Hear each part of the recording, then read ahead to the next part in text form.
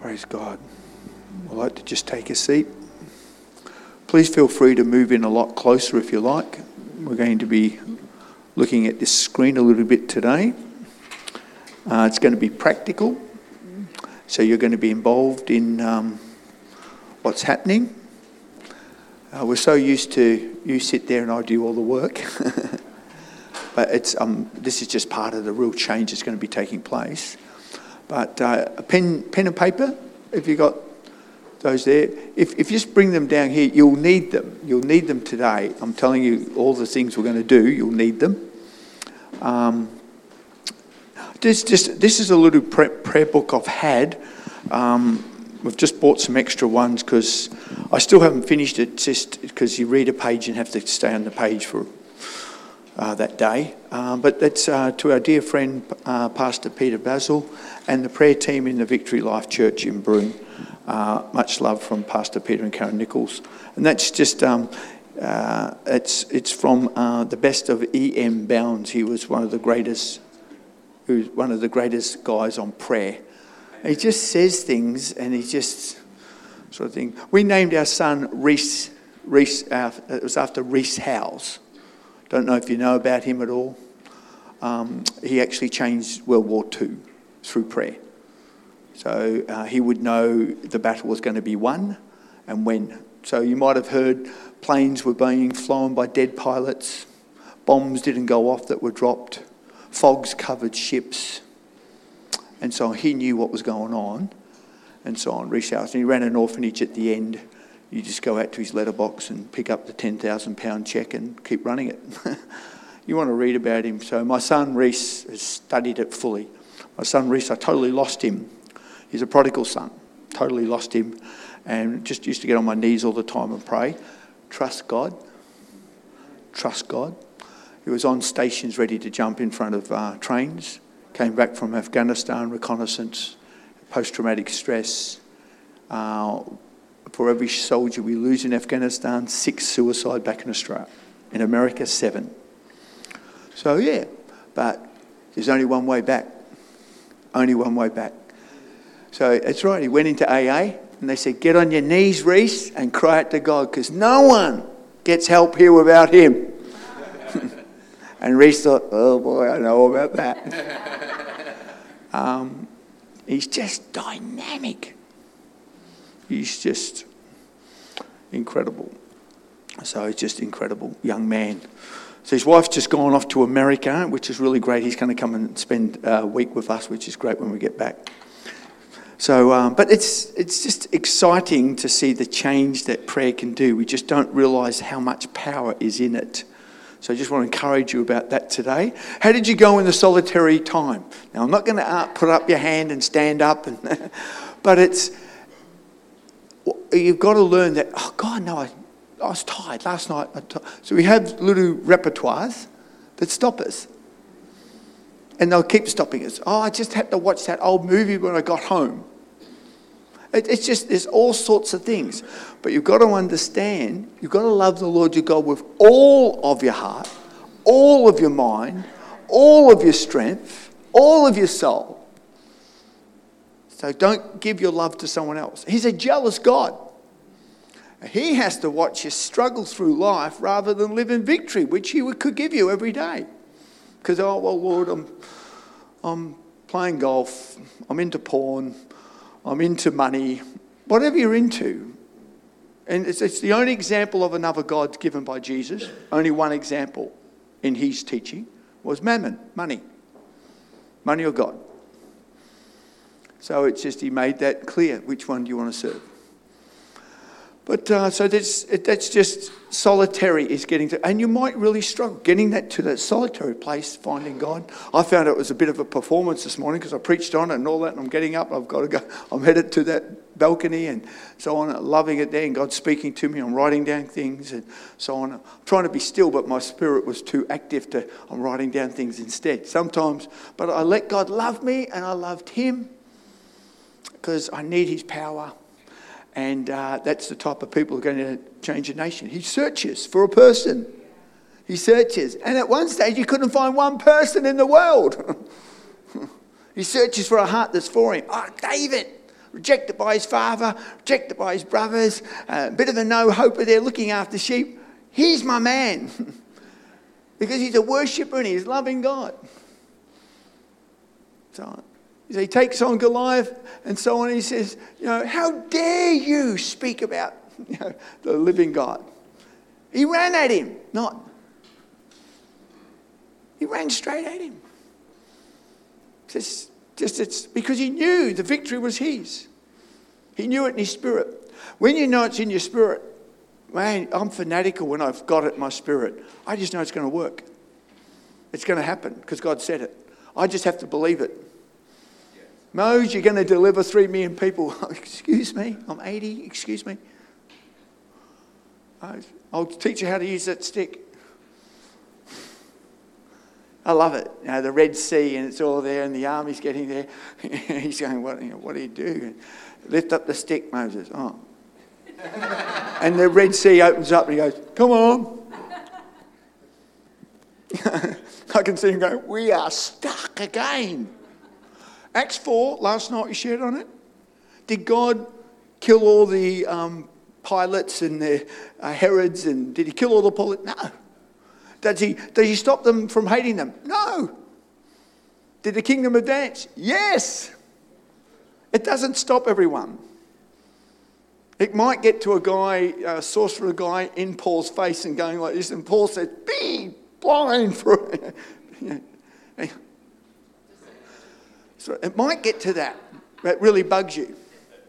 But really, God's not into barbecuing people like the disciples said. He's not into it. Come on, call down fire. The battle still rages, but the enemy's getting pushed back.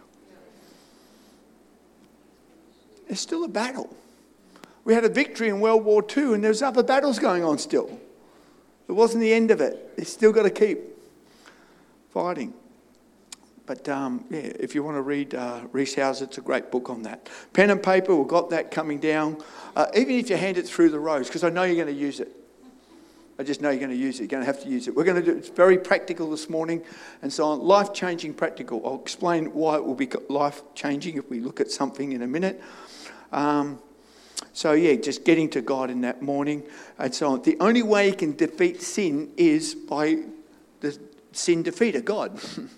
Sin just loses its grip in your life when you're in God's presence. I can't sin if I'm in God's presence. I can't think of sin. But as I come into it, there might be some junk to clear out. And then I keep the presence going throughout the day. That's the key. Keep the presence going.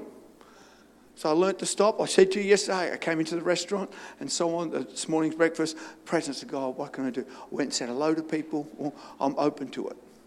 I think the first guy that just walked up to us, honey, that first guy that just walked up to us and started talking. We're very aware of people. We're very aware of lost people, very aware of people and so on. Because you can just go by your day and pass them. Oh, Matthew the tax collector, hey, drop everything, follow me. It's wild.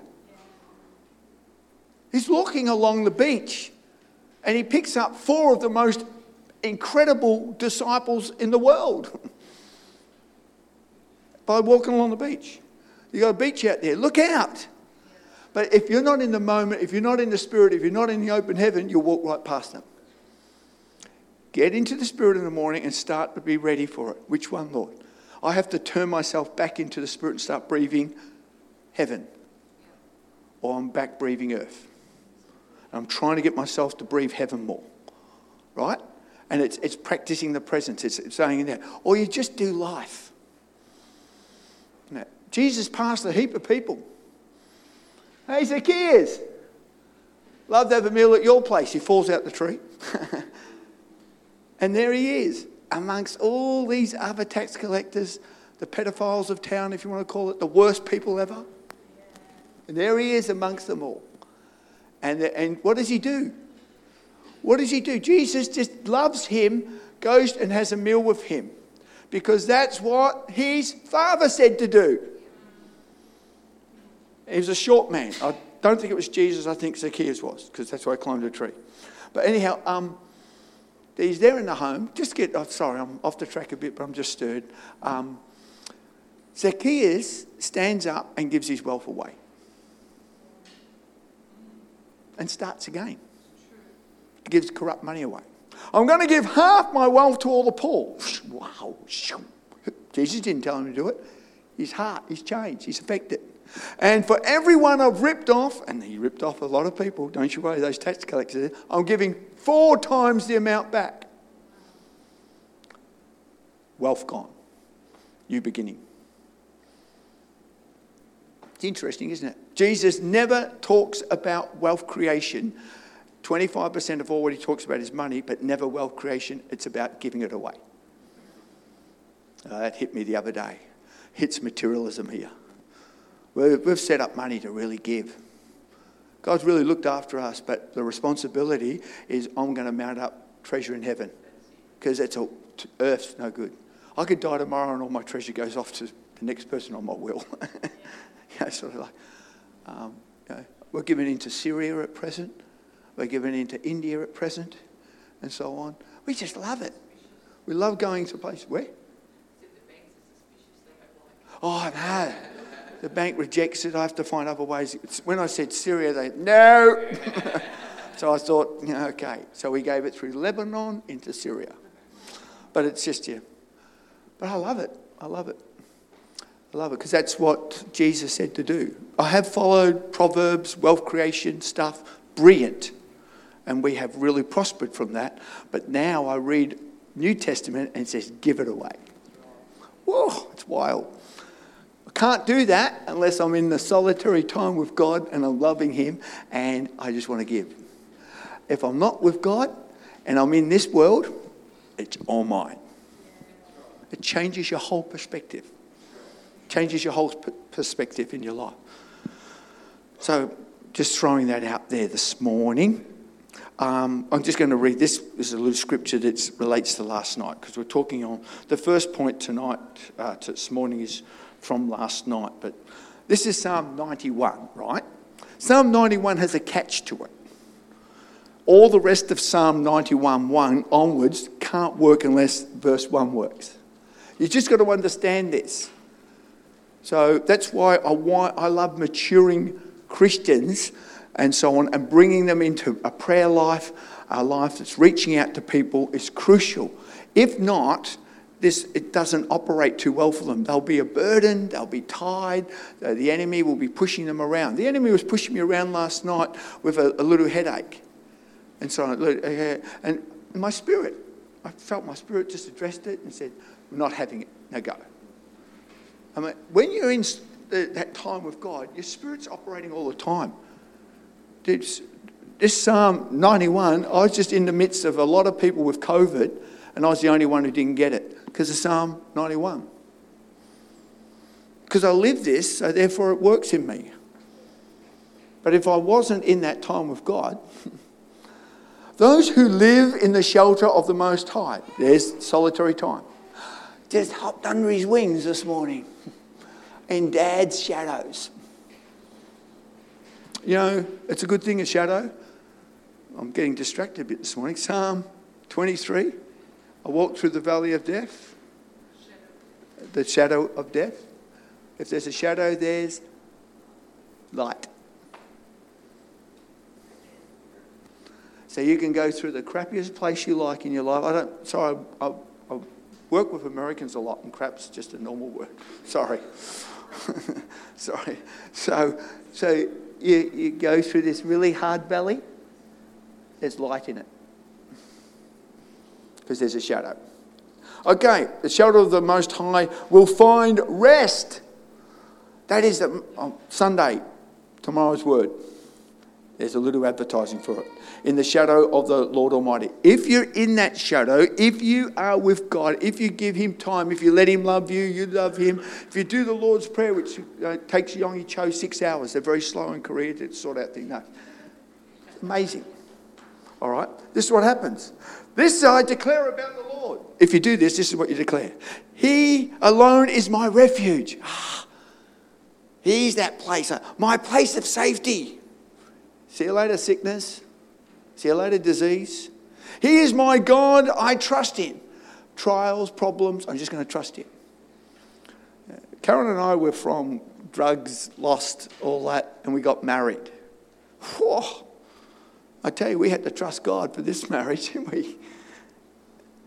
And we've run marriage enrichments as a result of it, and hundreds of marriages have been affected and so on, because we had to trust God to work through a lot of things in our life. For he will rescue you from every trap. Every Acts 4 trap, shut up, don't talk about Jesus, keep quiet trap. He'll rescue you from and protect you from deadly disease, COVID. I was watching people sick, laying in bed, and I'm not. Now, I'm boasting in the Lord, please. But I just said, I'm not going to have it. Everyone said, we've all got flu here. I'm not having it. I feel it come right at me. I said, get off my body. And it gets off. But if I'm not in the moment with God in an open heaven, I got the flu too. Stay under heaven. Breathe heavenly air. It'll change your whole life, this. But it takes a relationship to do it. If he is what he is, you won't want to leave him. He will cover you with his feathers. He will shelter you with his wings. His faithful promises are your armour and protection. The word of God is your armour and protection. Use the sword, swing it. Jesus used it 3 times, 3 scriptures, and he dealt with the highest demonic force on the earth. 3 scriptures. Boom, boom, boom, and the devil left him. Now, please be very careful going against prince spirits. Go against the devil. Go against the works of darkness. But don't take on princes. There's nowhere in scriptures you do. Just be wise in it. Anyhow, that's a whole other teaching, sorry. Okay, let's look at the word. Let's look at the word today. I've just had really good friends really cop it. You're not connected, I know. It's okay, we don't need to be connected. Okay. Becoming the church of the future today. That's what we're looking at. Becoming the church of the future today. A prophetic church should always be thinking of what God wants in the future. Prophetic people are down here. I live down here, but I'm in today here, and I'm headed to that direction. If not, you get very bored, very tired, go round in circles in the desert for 40 years and get nowhere. All right? And they couldn't enter because of Karen was praying that prayer, because of their unbelief.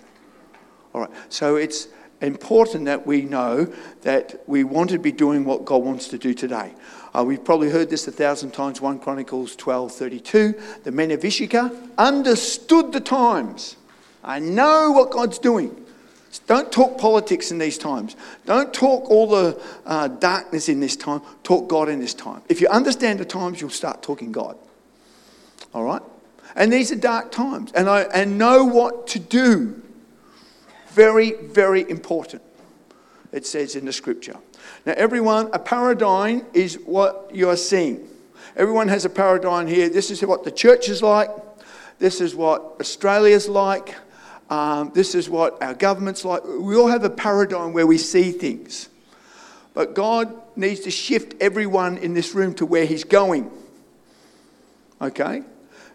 Why does he have to shift? Okay. Is the old working? Is all the broom saved? Are people getting saved every day? I'm just looking at Acts 2 now, the church. Is everyone in awe? Signs and wonders everywhere? Now, I'm not saying this to be rude. I'm saying this, we need to be moving back towards the Church of Acts. Right?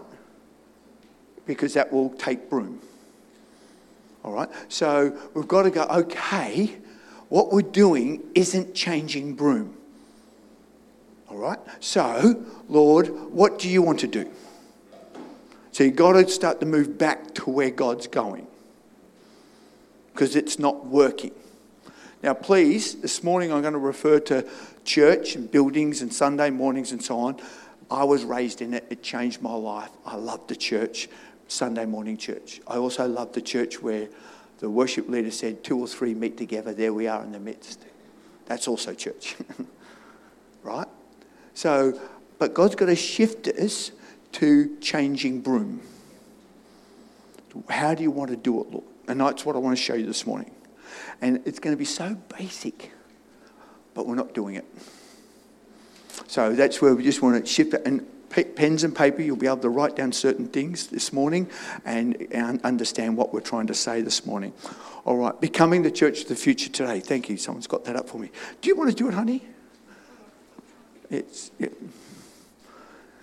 All right, okay. So that's important for us to be looking at the church of the future today. I want to give you an example. So we need, we want to see disciples made. Now, when we say disciples made, it doesn't mean Pastor Jen's going to do all that, right? The whole new is everyone in this room is going to do it. Because the Bible doesn't say go and set up a Bible school. It says go into all the world and you do it. But we'll look at that in a minute. Okay, paradigm shift, everyone, is required to bring us back to what God wants, to turn the world upside down. Do not be satisfied until broom's turned upside down. And if you're in the presence of God, you won't be satisfied. And that's Him in you. God, I know you can do it, Lord. All right? You've got to believe that. Okay.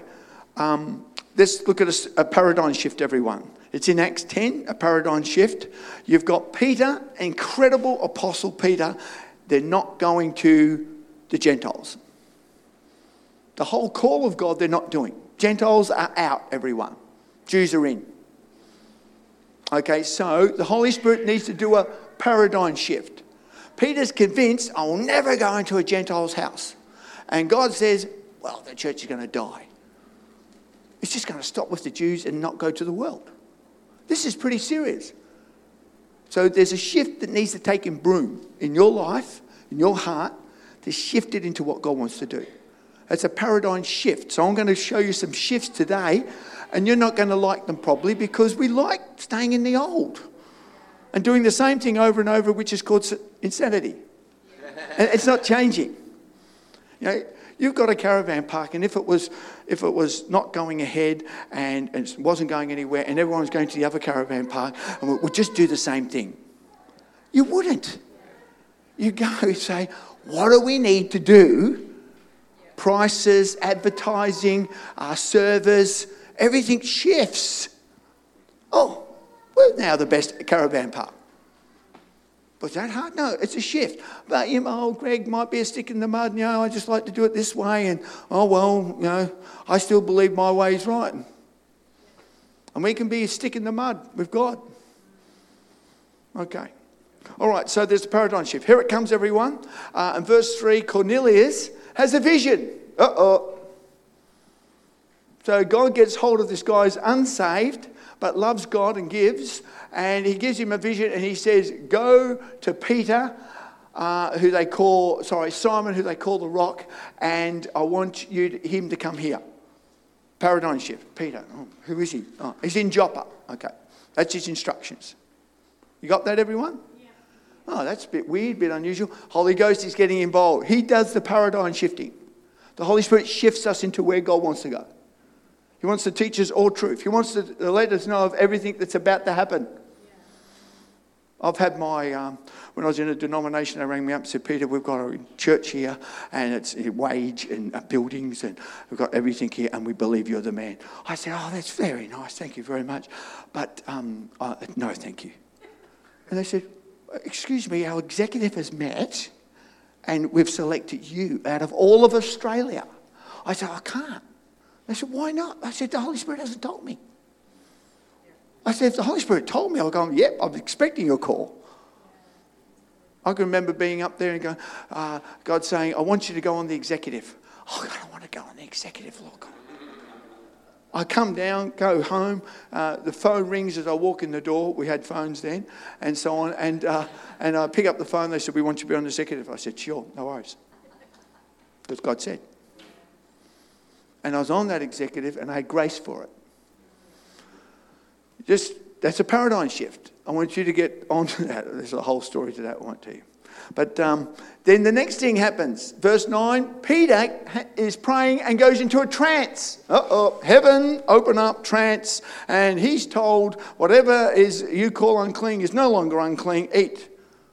Got it? There's a paradigm shift. And Peter said, no, I won't. And he said, yes, you will. No, I won't. Yes, you will. And eventually he said, yes, I will.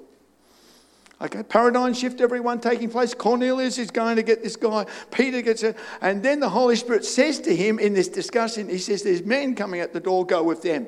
That's Cornelius' men. Because he wouldn't have gone with them if the Holy Ghost hadn't told him. He would have stayed in the old. Gentiles, don't even let them inside my house.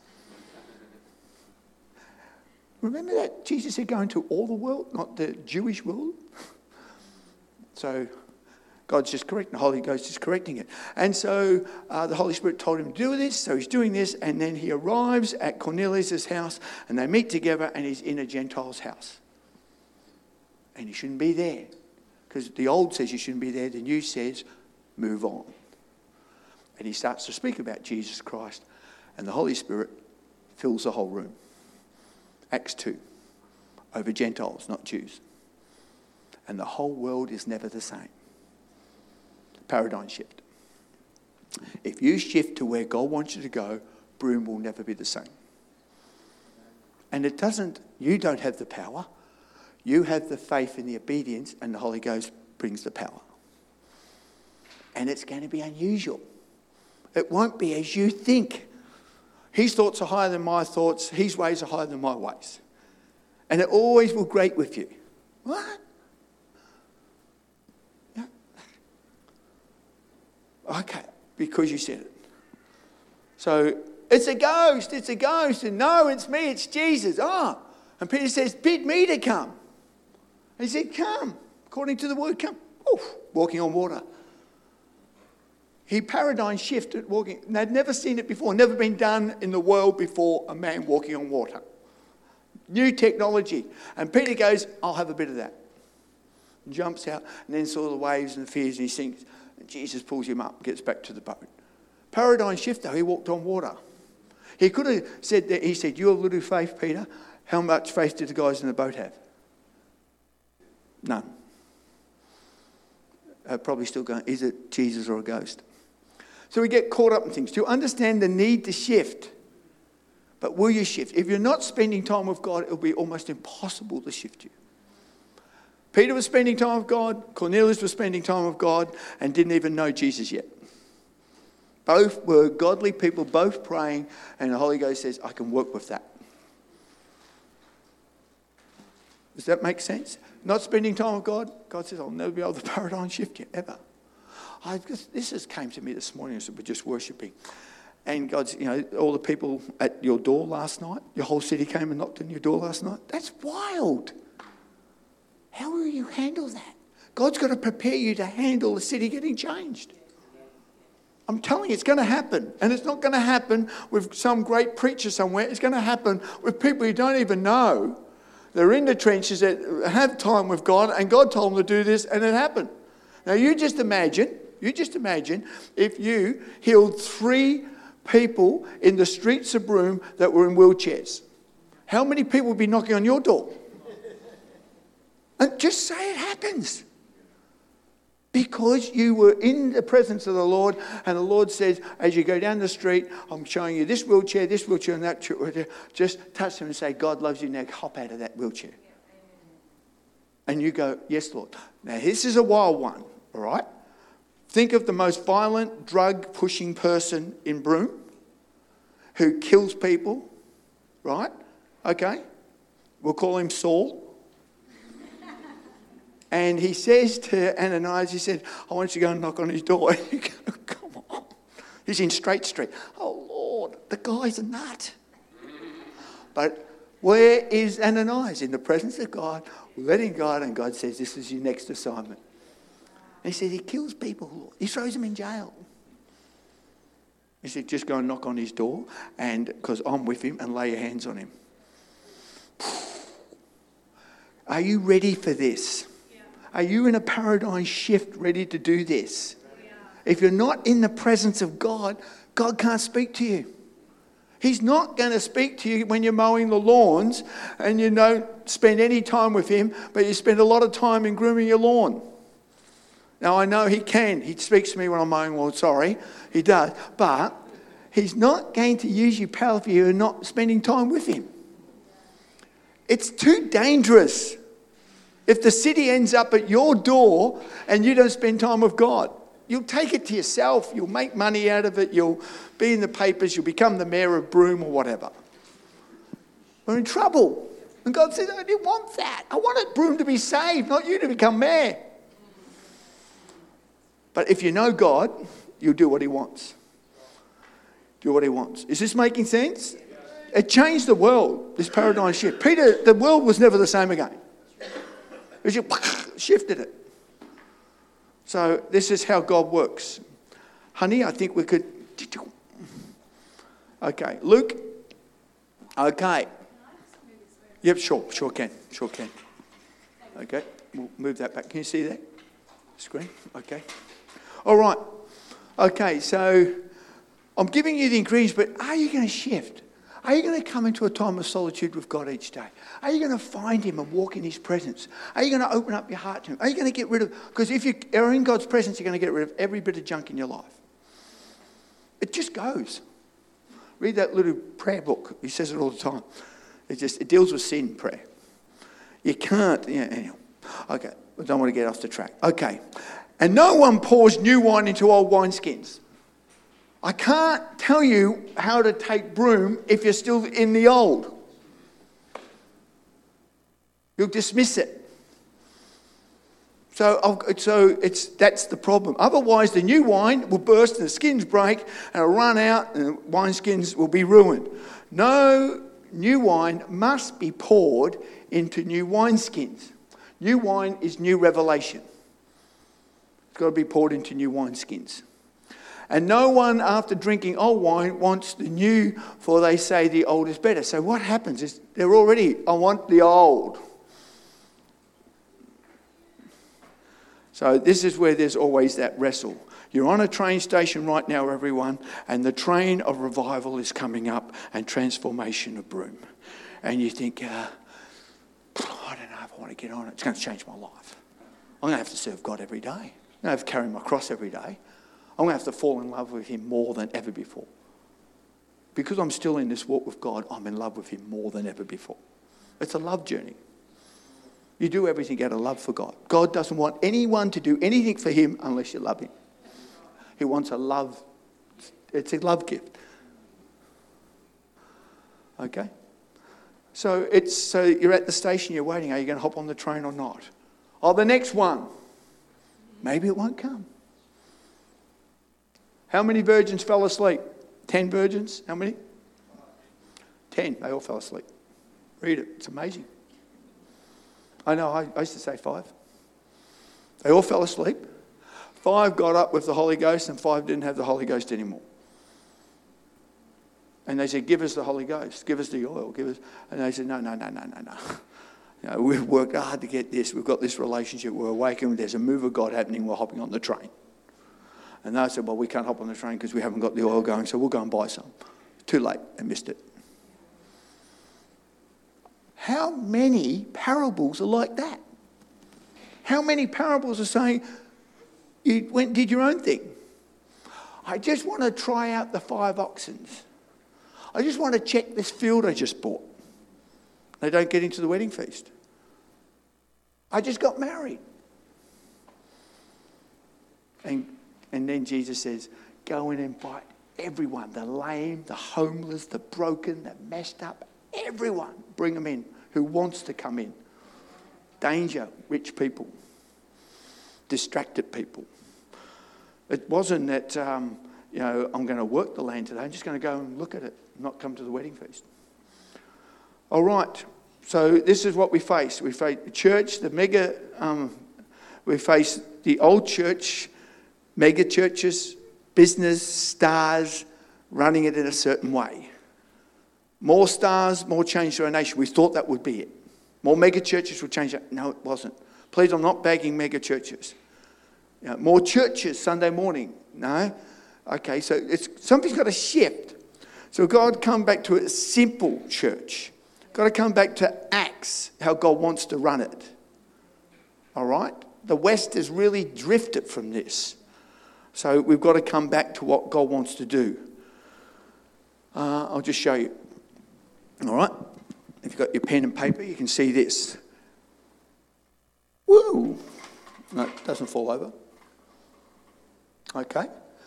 3 things God asked us to do. Can you put that verse up, sweetie? My assistant? Okay.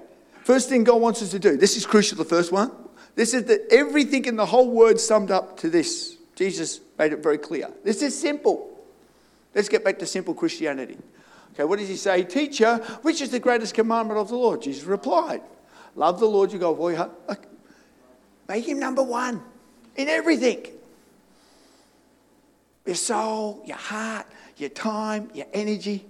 Make him number 1. Love God. He's got to be number 1. You're here today because he's number 1. Yeah? You could have had sunset in the morning. You got a little voice. No, just take it easy. You work hard, Greg. Just stay at home. But you're here. Oh, there's a prophet in town. So we want to be hearing what the prophet's going to say to us.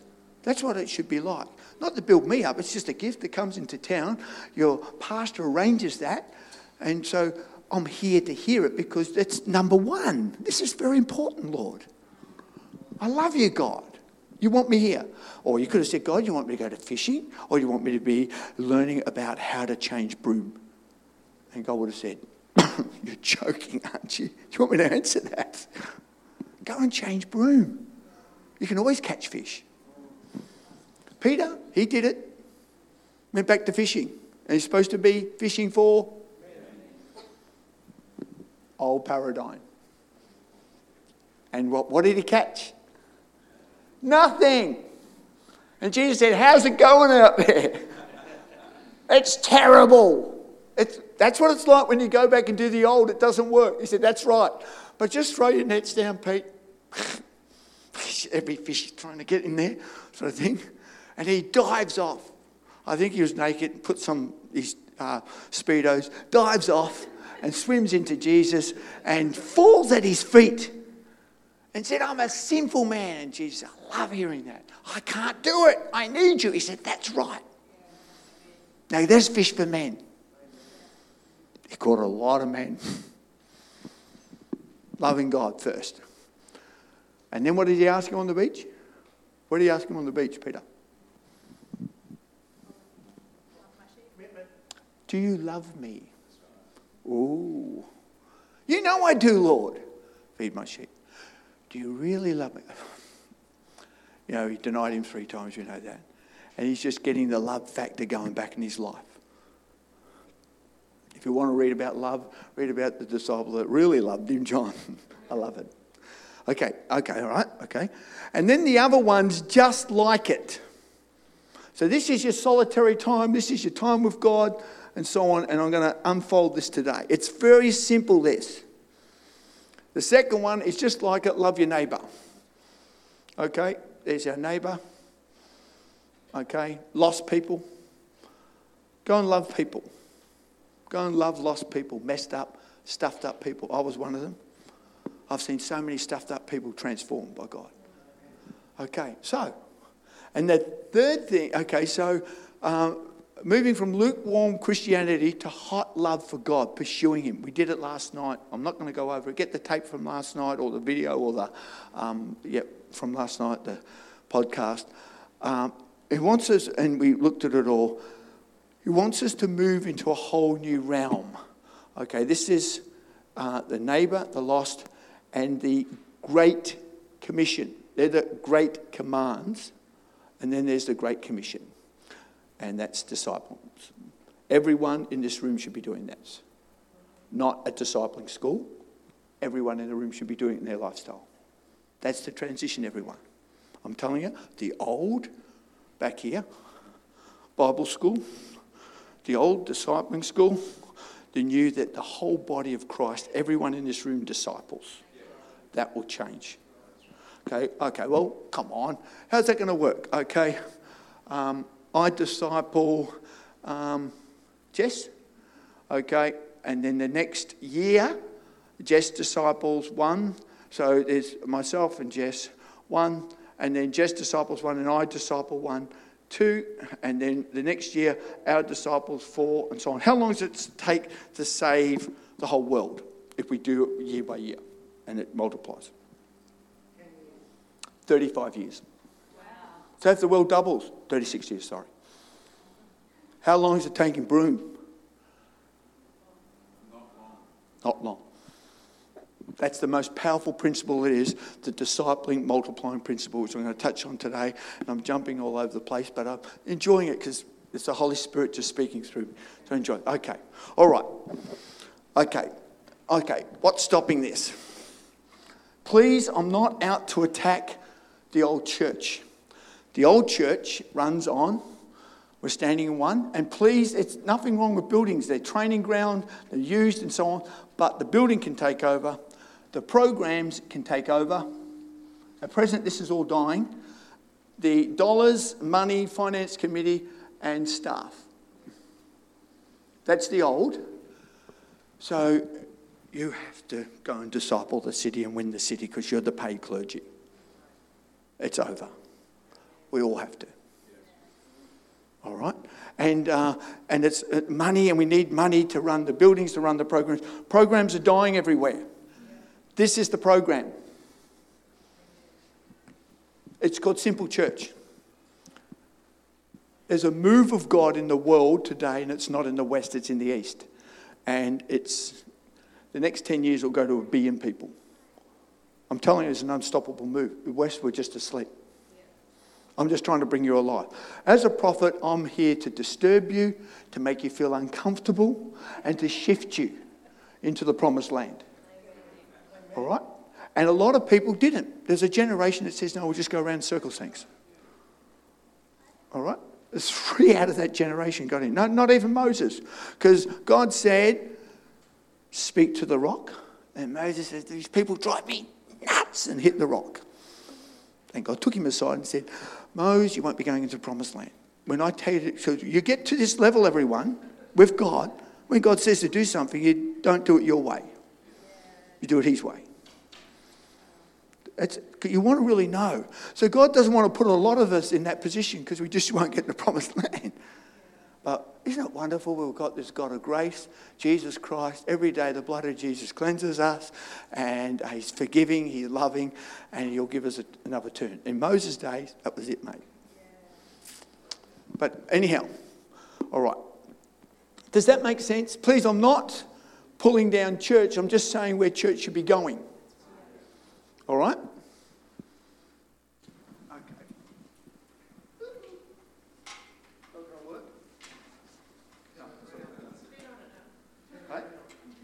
That's fine. There's no spray on here. Oh, rubbish on the back. Okay. Yeah, we need to clean that up if we can. I just want to look at. Can't clean the new way out. Got some spray and white. Spray and white. Yep. This says permanent marker. No. Thank you very much. Thank you. This is important. It's interesting because I'm about to prophesy over Jess and Greg, and the next thing I'm going to write up is about their prophecy. Isn't it interesting that that person who gets prophesied over does the blackboard job? That's the reward. Okay, here we go. Thank you very much, Jess. Thank you. So there's 3 realms in this I just want to share on. Go back to my notes.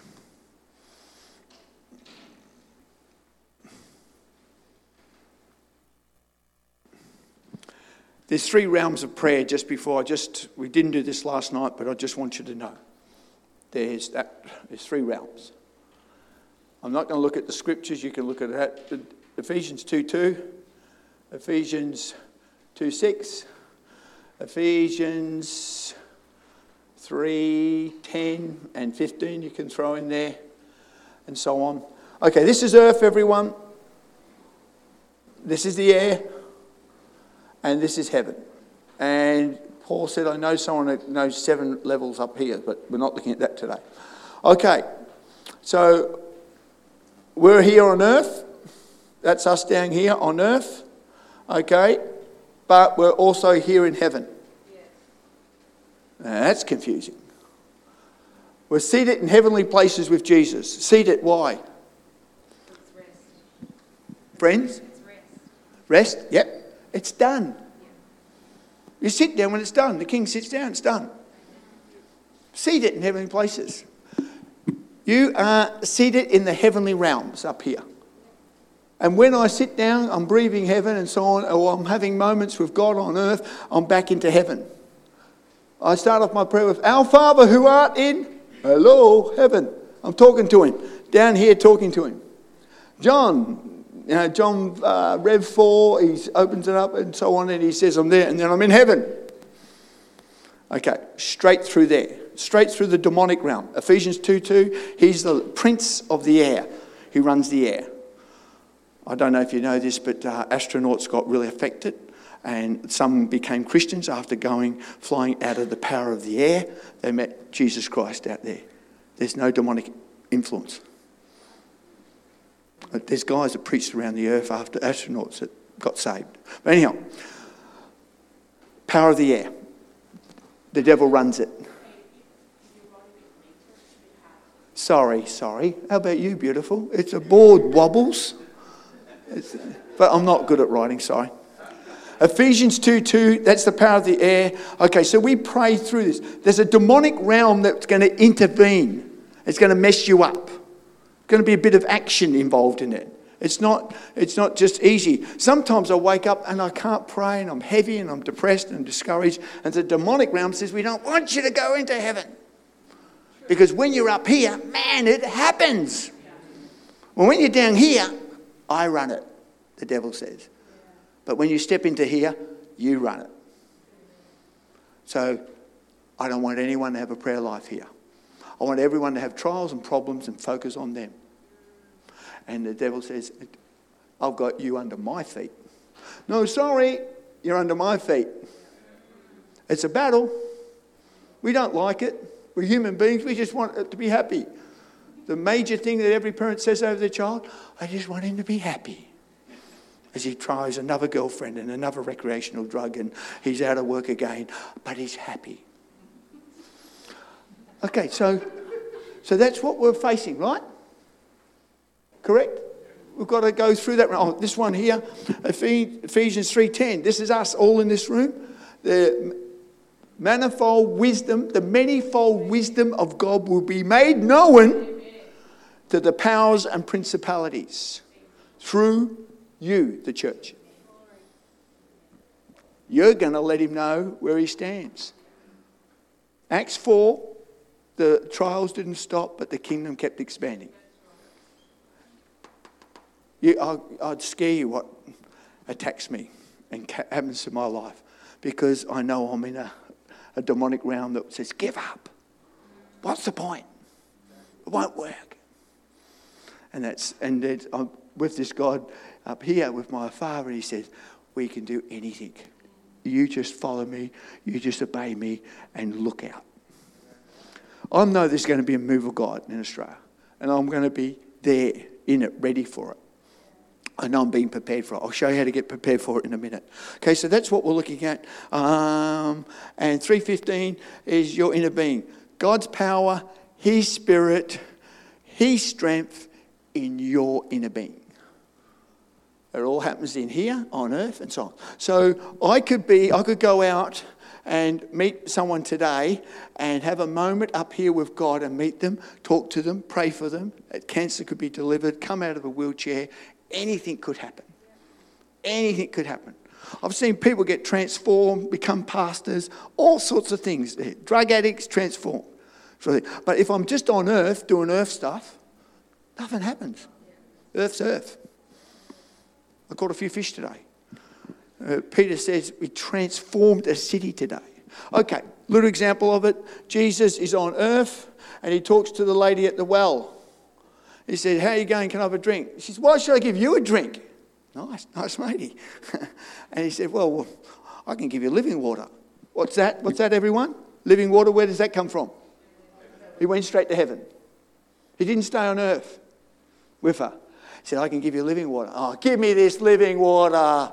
Hey, she's a real piece of work, this lady. He said, you didn't have anything to go down the well and get it. I said, I can tell you, I can give you living water. You'll never thirst again. He got a curiosity.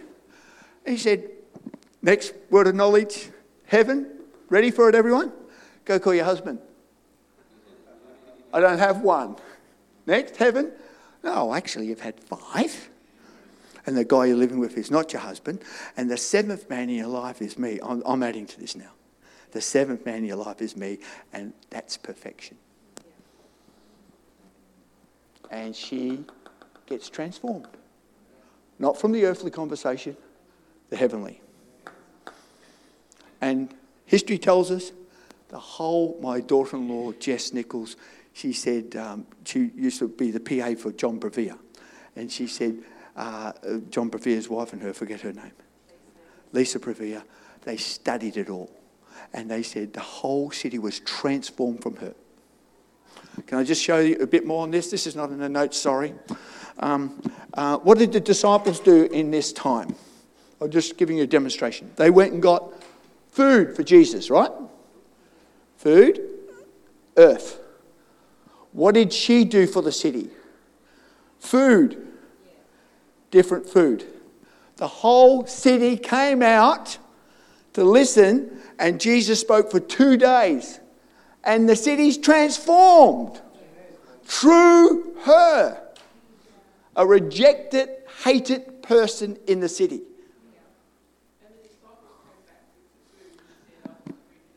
Yeah. He said, I've just started revival in the city. I don't know what he's talking about. Did anyone give him food? I didn't see him eat. He said, I've just had the food of my life. This spiritual food.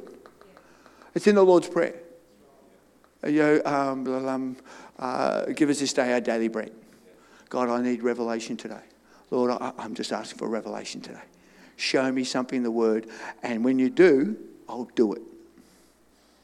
Not I'll listen to it. Okay, you got that? It happens all the time. Right? Everyone understanding that? Yeah. Could you two just stand up and just to pray for you both? We haven't got a clip, but it's on the... Yeah. Okay. Pastor Pete is selling all prophecies for $95.20. That's right. It's for the whole churches. We're going to be building programs and praise God. Father God, thank you. Just hold hands, you two. Yeah, Father God, thank you, Lord God. Father God, we thank you, Lord God. What would it take to win this city? That's on your heart. That's on your heart. That is strongly on your heart. What would it take to win this city? God has been looking for someone who would say that, who actually bring that before him. And it's not about you being the hero. It's about him being the hero and you releasing him to be the hero. And the Lord says you're a woman called Deborah. You're one that's looking for a fight and a battle. And you're quite happy that for others to do it. But you have said, I'll do it, Lord. I will fight, Lord God. There's a strong spirit in you. Every trial, every difficulty, I've brought you to this place and win, and fight and strength. I'm training your hands for war and your fingers for battle, says the Lord. Ephesians 6, we're moving on from Ephesians 3 on the board here. Ephesians 6, to make that stand. Make that stand. Don't take the armour off. Don't take the armour off, Jess. Keep the armour on. And so it's armour, don't take it off and keep it on. And pray in the Spirit on all occasions. Not some occasions, all occasions. And even if you feel a bit embarrassed, even if religious people laugh at it, pray in the Spirit on all occasions. And the word of the Spirit, also the sharper than any two-edged sword, your sword. The word's going to come alive in you. You're going to read the Gospels in you. Everything's going to become anew to you, Father God. We thank you for this in Jesus' name. We thank you for the fighting spirit that's in her, Lord God. We thank you for this, Lord God, and being prepared for this. We thank you for Greg, a husband that stands alongside of her. The two are one in ministry.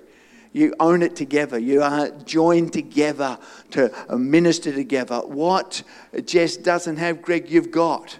and she'll have to go to that. And you pour it into her. She needs encouragement. She needs affirmation, love. We all do, but that's what you carry so strongly to impart to her. Cheer her on. You've got a spirit of encouragement. It's going to grow stronger and stronger in you. You understand athletes. You understand how to train and get prepared and ready. And you've seen the Lord get your wife ready and prepared and strong, Father God. But He's also been preparing you. There's such a beautiful humility spirit in your life. But that's what I want, says the Lord. I'm looking for the humble. It's not prayer first. It's if my people humble themselves and then pray. I don't want arrogant people praying because the prayers are wrong. And you've got to understand, Greg, you've got the humility is a real strength in your life. Strength, and you're pouring into each other's lives at times. And how if one falls into the pit, the other one can pull them out. I'm telling you, you won't both fall into the pit ever. The Lord will always have one of you pulling the other one out. Through prayer, through the Spirit, through the Word, through encouragement. Oh, Father God, we thank you for this, what you're doing and building. And I don't want you to lose, says the Lord, taking broom. What would it take to take broom? What would it take, Lord God? And the Lord is going to trust you with that. Trust you with that deep in your heart. And that you're not here just to do church. You're here to see a city turned upside down. Now, I don't know you at all, Jess, but that's what the Lord spoke to me this morning, to do that diagram and declare that. Jess, and Greg, you're going to live more and more in the heavenly realms. More and more and more in the heavenly realms. And your children, the ones that come with you into the heavenly realms, will be strong and powerful in this city. The demonstration of that. And releasing people who walk in the heavenly realms with God. Father God, we thank you for this right now. In the precious name of Jesus, just releasing that word over their life, Lord God. And the enemy's already defeated.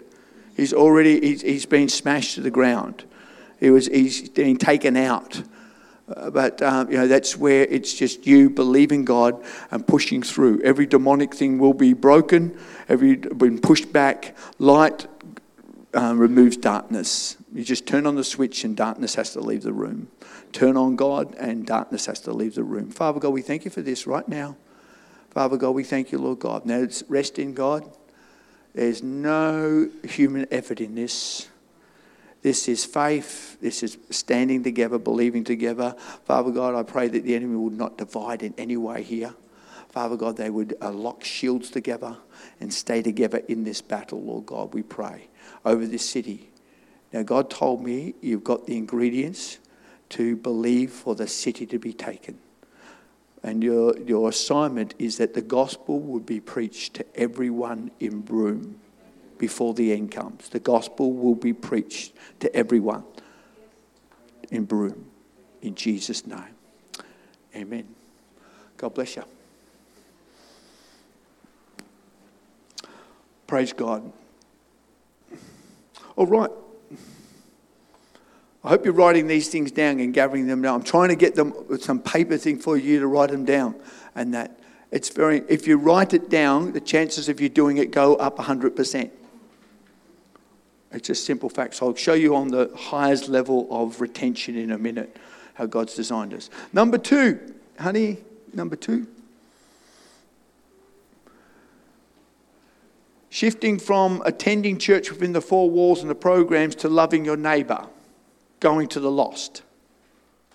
Now, I really mean this, going to the lost. You're going to have to, Karen and I get coached every week by an American guy, and he's the same as us, and we meet every week, and I coach people every week to go to the lost. Why? Because we're not good at it. So why did I train footballers with weight training? And I tell you, St Kilda came out of the doldrums and they came right back into the 8 and after 20 years because we trained them so well. And so on every team we played, they lost the next week because we were so strong and could hit them, and we reduced all the injuries and so on, and they went to a whole new level. But they were coached, they were trained. And that's where we need to go. So when did you go to the lost this week? No, it's not a condemning cut. We're all there together. And you know what the first few months are? decluttering our life, from stopping us from getting to the lost. And we go into a coffee to have a coffee for us. We haven't done that for ages now. Who is it, Lord? Who can we sit near?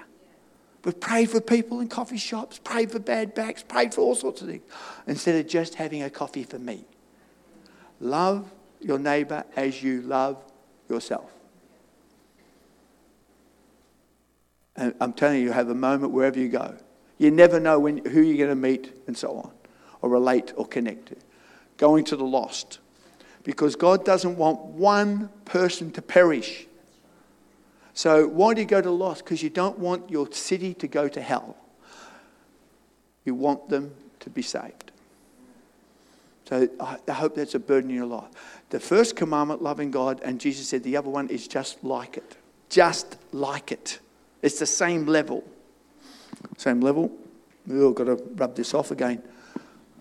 If someone could rub that off. Same, this is it. If you love God, you will love the lost. It's to the desire there is there. If you're not going to the lost, something's wrong with your prayer life.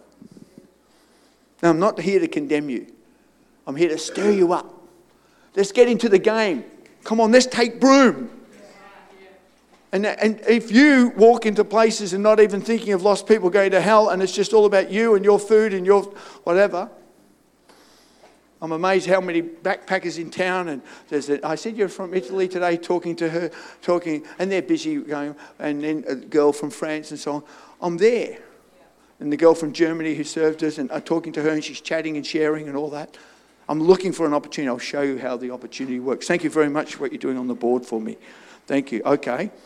And what does it say on that? Who is my neighbour? So Jesus told this young man, he said, this is the whole law is summed up in these two. Love God and go to your neighbour. Go to the lost. That's the whole law is summed up. That should be your whole life. And if you do, and if this whole church wants to win the lost, and you know those figures, if you start saving people and you disciple them, please get rid of the old that good old Pastor Pete, here's another disciple. And he goes, I don't even know them, haven't met them, haven't walked with them. I'll show you all that in a minute. You can't put your paid clergy under that. They will encourage you. They'll encourage you to get into the battle and train you the best you can. And that's why I'm here with Karen, to train you and inspire you and help you. So then the young guy says, I've loved God, and yep, I love my neighbour. And so the young man said, so who is my neighbour? And Jesus does this a lot. He tells over 200 stories. He doesn't preach for as long as I am. Jesus wouldn't be preaching for as long as I am. He tells over 200 stories, and he tells him a story. He asked, do you know how many questions he asked people, Jesus? 167 questions. These questions go into a person's heart and it draws them out. I can tell you, you need to go to the lost. But I can say, sorry, your name is? Rachel, do you feel you're going to the lost? It's a whole new thing, isn't it? And Rachel said, Pastor Peter, I think I am, yeah. So when did you last go to the lost? And I'm not being terrible, I'm just trying to ask questions. Jesus would ask questions and people go, If you've done life coaching, I've done a lot of life coaching, it's all question-based. What's going on inside you? The questions are. Jesus asks questions all the time. So he said, who is my neighbour? And she said, I've got a little story for you. I do this with people. I meet people and I tell them stories, Bible stories.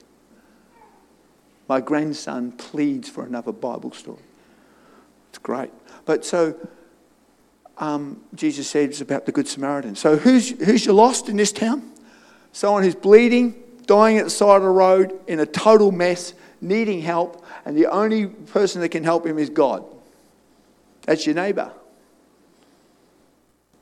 And the religious people said, gee, he's a mess. And another religious person said, it's a mess. And the Good Samaritan said, I'm going to help this guy. A bit of money, looked after him, cared for him, loved him.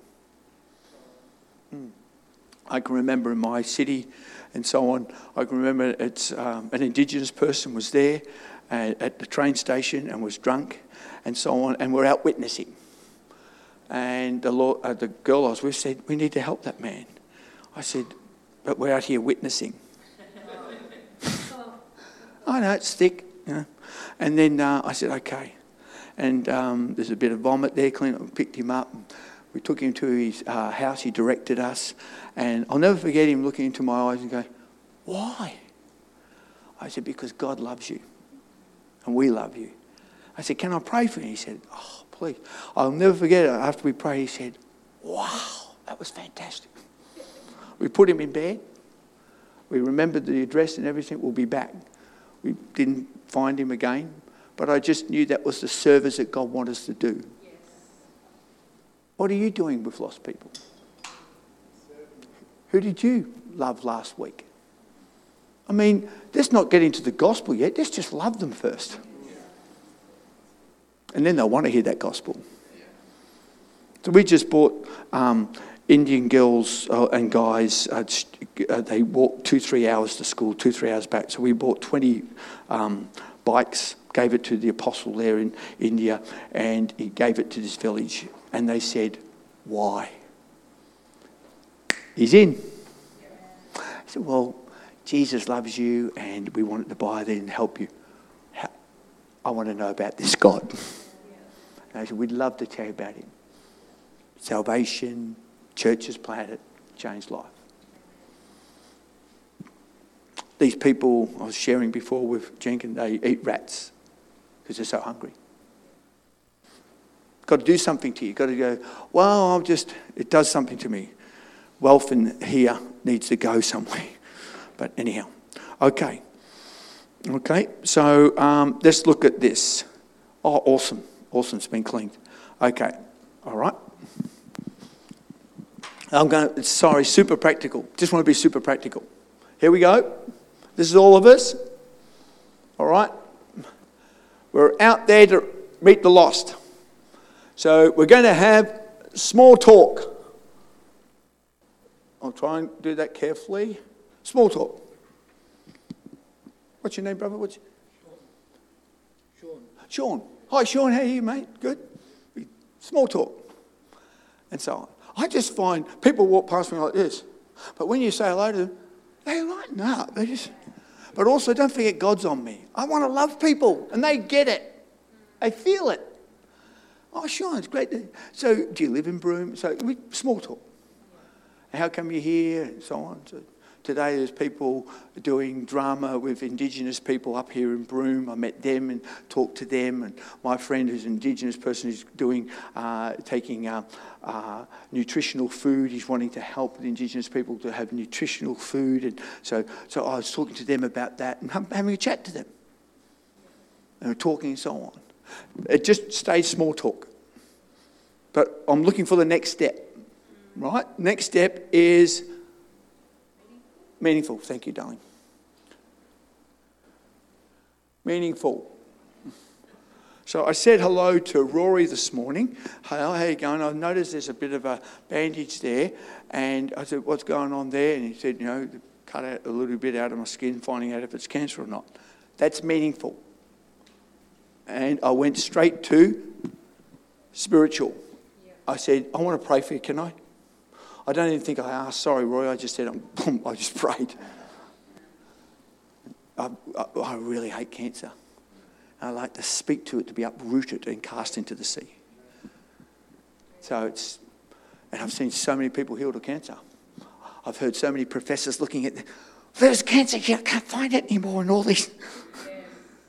You're wasting my time, he says to our people. I love it. My brother had prostate cancer and he was really worried, and I read out to him Mark 11. I said, I'm going to speak to that, Rob, today, and it's going to be uprooted from your body and cast it. What do you feel about the scripture, Rob? He says, please, pray. I prayed. He said, they think it could be throughout my whole body. So I prayed, went to the doctor, had his test, and the doctor said, 1 in 1,000 has disappeared, doesn't exist in your body. But he didn't really go on for God. Both my brothers, I'm still praying for them. I don't want them to go to hell, Lord. So I look for opportunities to go and talk and get to meaningful talk. Ask a question. So, Rob, you're 82. How are you going? And you're thinking of where you're going to be going? meaningful. That's knocking at. You say, I'm not afraid of death, Peter. Okay. Next question. Why is that? Ask questions. Ask questions. Don't go, oh, you should become a Christian because you'll go to heaven. Next, please. So, it's just skill. Jesus had skill. He never used once, well, I'm God's son and I can do anything. He never said that. Meaningful into spiritual. If we're out for the lost here, you're looking for meaningful talk. And so if someone says to me, oh, it's been a real struggle. One of my major questions was, how are you going, especially in Melbourne from COVID? Oh, Peter, I'm anxious and I'm this and that. Okay, how do you handle that anxiousness? Oh, well, I don't. I'm not sleeping well or whatever. Okay, and then you're on. Yeah. Spiritual. Look, would you mind if I pray for you? And then God's teaching me, before you pray, tell them a story. Jesus always did. I don't have to say, this is from Matthew. I just tell them a story. You know, there's 10 lepers, and they saw Jesus and he healed them all. But one came back and thanked him, but they all got healed because they knew Jesus could do it. What do you think about that story?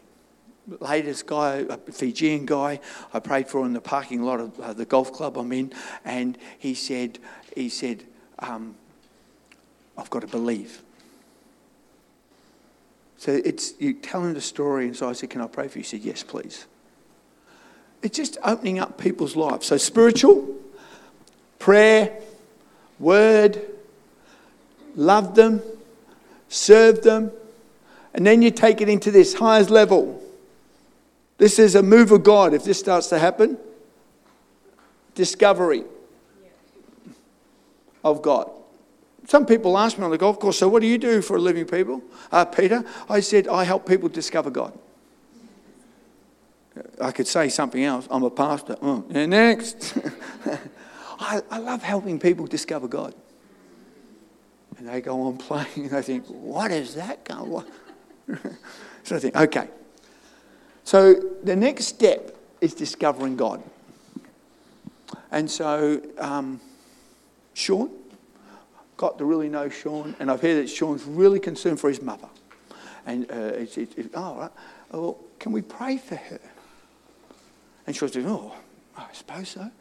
And I tell him a biblical story about the widow that cried out for justice and so on. And what is that? And Sean says, oh, I think my mum, I can relate to mum. Oh, great. We pray. And then I said, look, here's my number. I'd like to know how mum's going. And Sean rings me up and says, it's incredible, Peter. I went home and things changed. Mum's this, that's it. And something touched me, affected me. And then I say, Sean, would you like to, I'd love to catch up and have a coffee.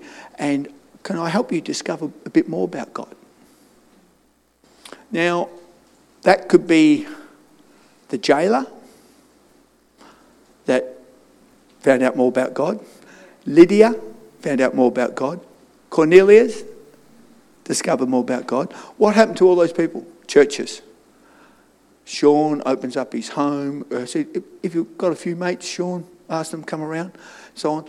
See, in the move of God in the world, in every time there's a first meeting of a discovery, 1 in every 2 meetings there's a miracle. Yeah. A sign that makes people wonder, I want more. You're not sleeping well. Okay, well, let's just pray for that. Man, I slept so well. Would you like to know more about that God that helped you? Yeah. Discovery. Go to their home. Now, I know you might want to bring them into church here. Too early. Too strong, the culture. Go and relate to them in their home. I had the guy who managed AC/DC get saved. Actually, Margaret Court preached in our church, and he came out and gave his heart to the Lord. And Bill, great friend of mine, Nancy, I did their 50th wedding ceremony and so on. She said at our 25th wedding, and she said I was an alcoholic and our marriage was a mess. And all their kids were, woohoo, but they all got saved. But anyhow, that's a big, long story. But what I'm trying to say in this, I couldn't get any of Bill's incredible multimillionaire, all sorts of entertainment people into our church. We could have got them into his home though. Easily. I could have taught him to just say, would you like to know more about God? And I could have taught him to pray for people. I could have taught him that signs and wonders. I could have taught him to open up the word with people. And I'd just be his coach, and he's on the outside and he's the inside player. This is the new move. Okay? I'm jumping all over the place, aren't I, hon? Okay, all right, so discovery. Karen and I are aiming for that, and that will be in their home, opening up the word and relating to them. I was in Adelaide seeing my son. Everyone had COVID, so I was free. And Karen said, we haven't got cream, and so I ran back into the supermarket to get cream. And this guy had a thing around his leg, and he's about my age. I said, gee, your foot looks pretty sore. Ask a question, be interested. He said, yeah. He said, I've had 4 months now. I've got diabetes. I can't get rid of it. I've got foot problem. I said, that sounds terrible. And so 4 months now. And gee, that's no good.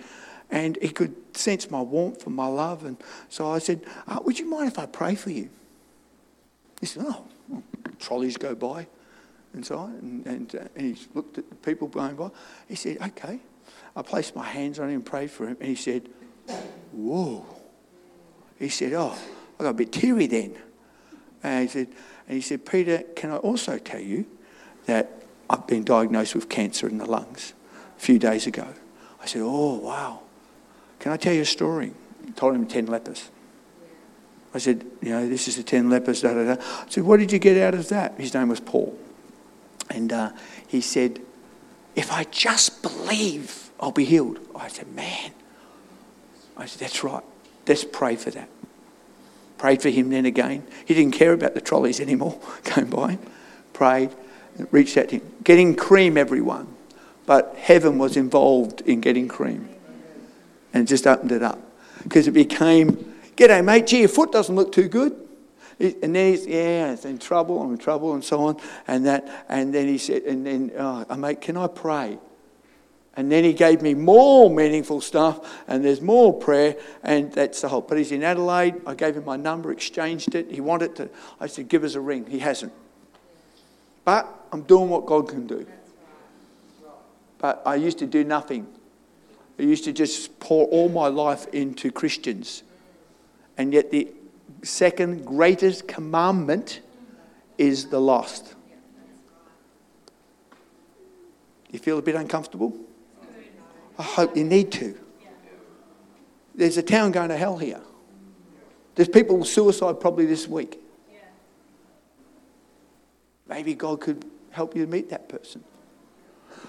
All right. Okay. Could we wipe that board down again? Sorry. Thank you very much. Beautiful servant guy. I love servant people. They see it and they know it. Okay. Click the thing, sweetie. Moving from a worldly social life to seeing the end goal. Need for everyone to hear the gospel. So it's shifting everyone. Lovely. I used to hang out with Christians a lot. I don't want to play golf with Christians anymore. I want to play golf with unsaved people going to hell.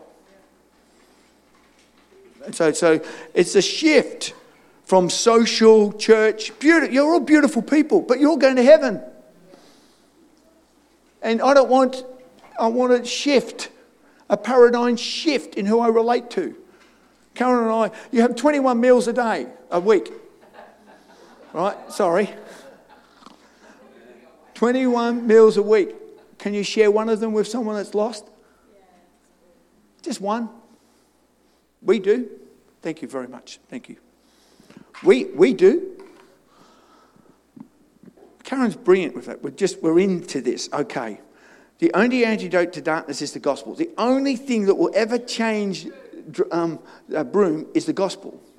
Everyone who calls on the name of the Lord will be saved. Okay? How then can they call on the one they have not believed in?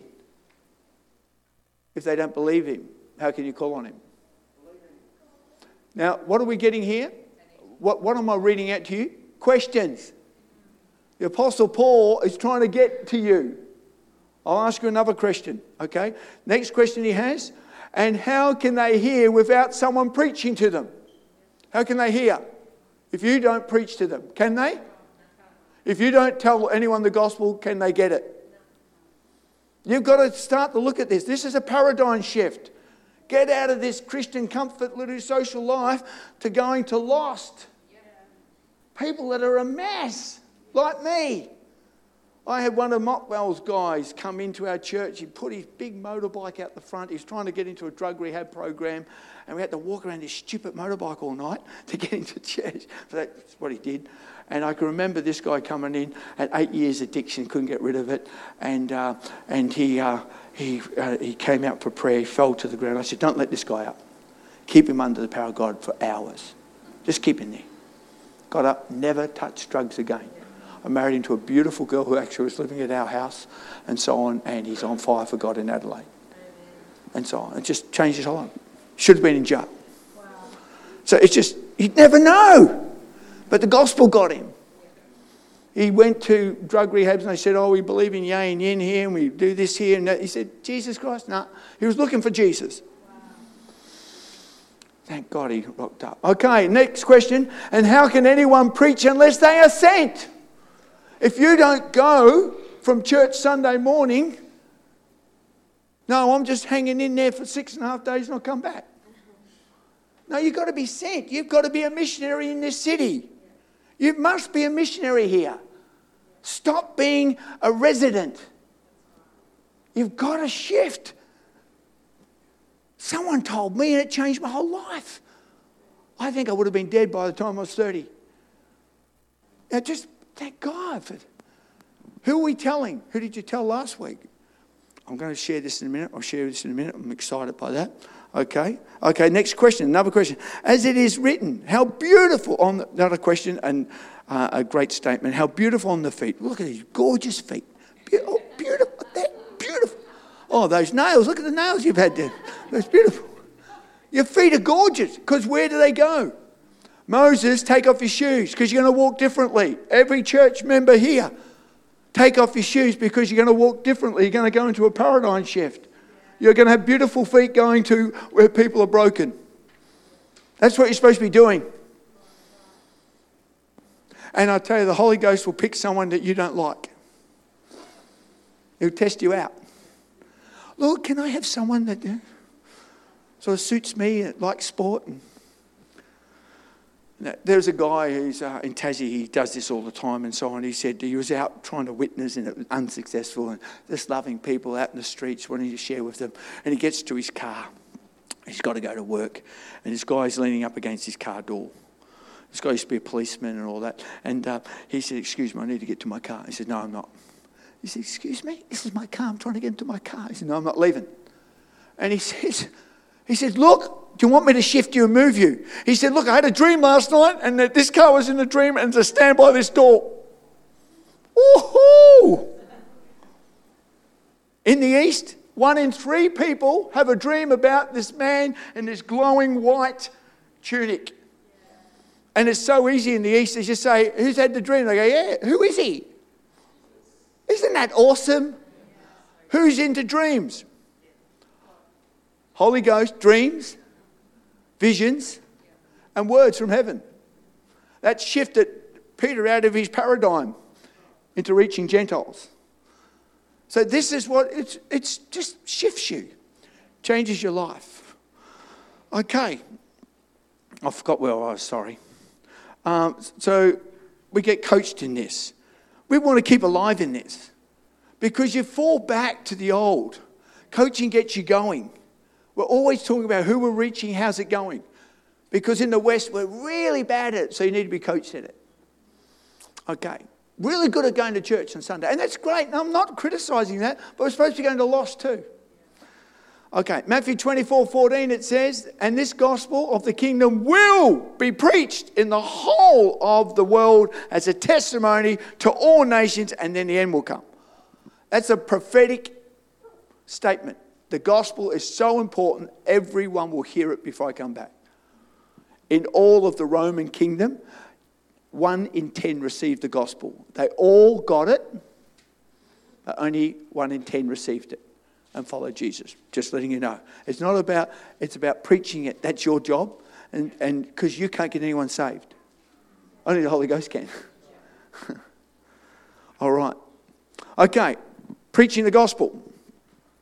This is the most told gospel presentation. When's the last time you asked someone about the gospel?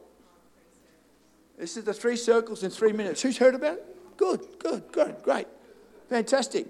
Okay, so I say to someone, do you know what the gospel is? We're talking, meaningful talk, spiritual talk. Do you know what the gospel is? Question. Oh, no one's got it right yet. Oh, it's a Catholic Church thing. No, it's not a Catholic. And they go. Oh, it used to be in the Bible. Oh, no, it's actually. So Sean, we're having this. Can I share the gospel? Sean says, okay. Okay, Sean. There's this. God created this beautiful world, and it's a beautiful world where there's peace and man lived in it with God, and it was just beautiful. It's a great creation. And you might see things in this world that you can see, mountains and streams and rivers and these beautiful things and so on. But man went his own way and said, God, I don't need you. I want to do it my way. And you think, oh, that's sad. So man turned his back on God and went his own way, right?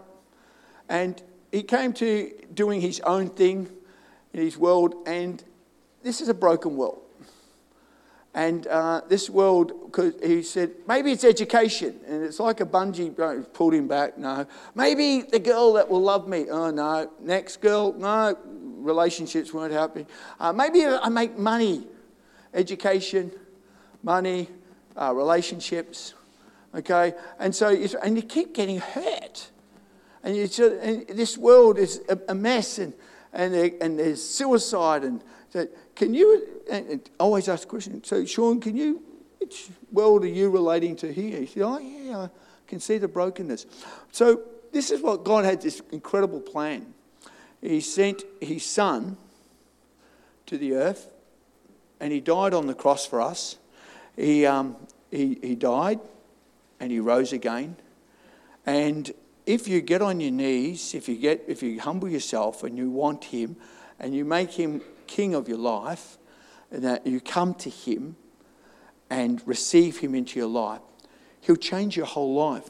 And you'll start to experience this world of rest, peace, and so on. There's still turmoil, but then Jesus will want you to go in here and bring them out. And so you always ask a question. And always, questions must be dominant in your life. Not tell people, that's religion. Relate to people by asking questions. So, Sean, which world do you relate to? Now, if Sean's unsaved, you go, this one I reckon, Pete. But well, Sean now, hopefully, you're in this world here with us, Sean. But it's, so then Sean goes, so I asked this drug addict this, I did this. A druggy guy, they wanted me to share with him. I asked him, I showed him this, and he said, I can handle my drugs, Peter. I said, I reckon you'll be dead in a week if you don't do something. But that's what I feel. I'm not dead in a week. I think you're going to die soon if you don't change. He died that weekend. They revived him in the hospital. And then I had another chat to him, and I presented this again to him. Wow, he was listening a lot more about it. And so I said to Ryan, is it Ryan? Yeah, Ryan. Right, yeah. And so I said to Ryan, what is this? And so Ryan said, I need this. And so we prayed for Ryan, and God really touched him and affected him. But that's the gospel. Yep. I'm a bit concerned people aren't writing these things down, because we want to change lives here. And was that hard? No. Who could do that? Why don't we do it? Yeah. So just your best friend, even your kids at home. Yeah. Just go home to your kids and say, what do you reckon? I told Reese that. He said, got it, Dad. And he used it straight away. So I think it's... Hey? Yeah. That's right. And Rogan said, Pa, that's like that's a happy face he sees. And he said, this is a sad face. You know, what am I doing when you ask questions? We're letting the Holy Spirit speak to people. We're not speaking. We're letting the Holy Ghost speak. And when the gospel is presented, then I said to the girlfriend of Ryan, I said, do you think you're ready for this? And she said, does that mean I have to give up sex? It was hilarious, I thought. I said, no, it means you follow God and he'll sort out all that. But it's just interesting. That's the gospel. It's very easy. Surely you could, and you just ask someone at the end of it. You don't say, so you need to receive Jesus Christ now or you'll be going to hell. That means you take all choice away. You become religious. I can, as a pastor, senior pastor for many years, I could, and I don't want to say this in the wrong way, make people do things. But I learned it doesn't work. It never lasts. But I ask people, and if the Holy Ghost is in it, they do it the rest of their life beautifully. And I'd rather have that. Because I would think everyone would want to do that, but I've learned a lot of people don't want to. So I had to let God do the changing and not me. So that's just an important thing. The other thing is your testimony. Can I challenge you to do that this week with someone? Yeah. The gospel. Yeah. You're into this meaningful talk and you're really talking, sharing, and just how come? I love God, it's changed my life. Can I share the gospel, what really changed my life? We actually had a whiteboard at home and this neighbours came across the road and I said, do you know what the gospel is? And I had no idea. And then Karen said, look, we've got a whiteboard in the room. Peter will show you. I thought, that's a bit like a Amway presentation or something. So I think, and so we showed them, but you could see, whoa. We hit a Freemasonry demon along the way, but that wasn't, but anyhow. Testimony. It's like a 4-minute YouTube presentation. Yep. It's all on YouTube, this is the worldwide move. This is used everywhere. Kids, 6-year-olds use it at the street. Okay? Testimony. Who's been transformed by Jesus? That's incredible testimony. Why don't we tell someone that every day? And put his name in it, Jesus. So, have you heard the 15-second testimony? Oh. Okay, right. 15-second testimony. Okay, ready everyone? Everyone's going to have this and tell someone their 15-second testimony. I'm sorry you're feeling uncomfortable now. You're going to have to stretch yourself and work. And then I'll point out to someone to do it. Oh, no, this is terrible. But anyhow, 15-second testimony. Before you were saved, 2 words that describes what you're like. And so on. I was really angry. I was not a nice person and depressed. What were you like? Write it down. 2 words just explains what you were like before you were saved. And then when you met Jesus, what was it like? Tell me, what was it like? Transform my life. Transform me. Okay, and then 2 words after. 2 words after. I had purpose like I never had before. And I had such a peace in my life. And so I tell this testimony to so many people now. And I never used to because I was in the old paradigm and now I'm out there looking for the lost to tell them about Jesus Christ in my life and I got transformed. And that's why I want to do that every day of my life. And I miss opportunities and I repent for it, not in a nasty way, I just think, oh God, I'm learning so much. I've never had the Holy Spirit so much in my life and helping people and teaching me how to reach them and what to say and when. And he become highly skilled at this. Jesus was so skilled at it. It becomes a pattern, a lifestyle. And it just flows out. Can I tell you, look, I know this might be a bit awkward, but there's a testimony about my life, Jess. I'm not, but, is it okay if I share it? And Jess goes, sort of thing. Oh, yeah, Jess, look, because people tell me stories. Oh, I came here and I came to Broome because of this and that and so on. And I go, oh, yeah, that's an incredible story. Can I tell you a story? I used to be so depressed, angry, and just walking around in circles. And then at 22, my last year of uni, I met Jesus Christ. And he just changed my whole life. And now I feel I just don't have depression and I have purpose and I love my life. Do you have a story like that? The person will go, no, I don't. That sounds exciting, Peter. Now, if you're on to a God thing, the person will open up their heart. And if you're not, they'll go, oh yeah, I don't really believe in that. That's okay. But you've just told them transformation testimony. So everyone here in this room, just tell that person, come on, tell the person next to you. Tell them the 2 lines, 15-second testimony. Come on, come on. Come on, stretch yourself out. Tell someone.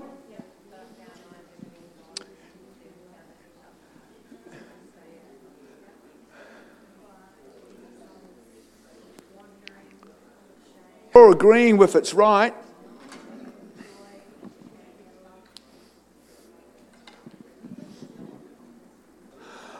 Okay. Did you tell your 15-second testimony? Did you? Could you stand up and just tell it? You'd stand up and tell it.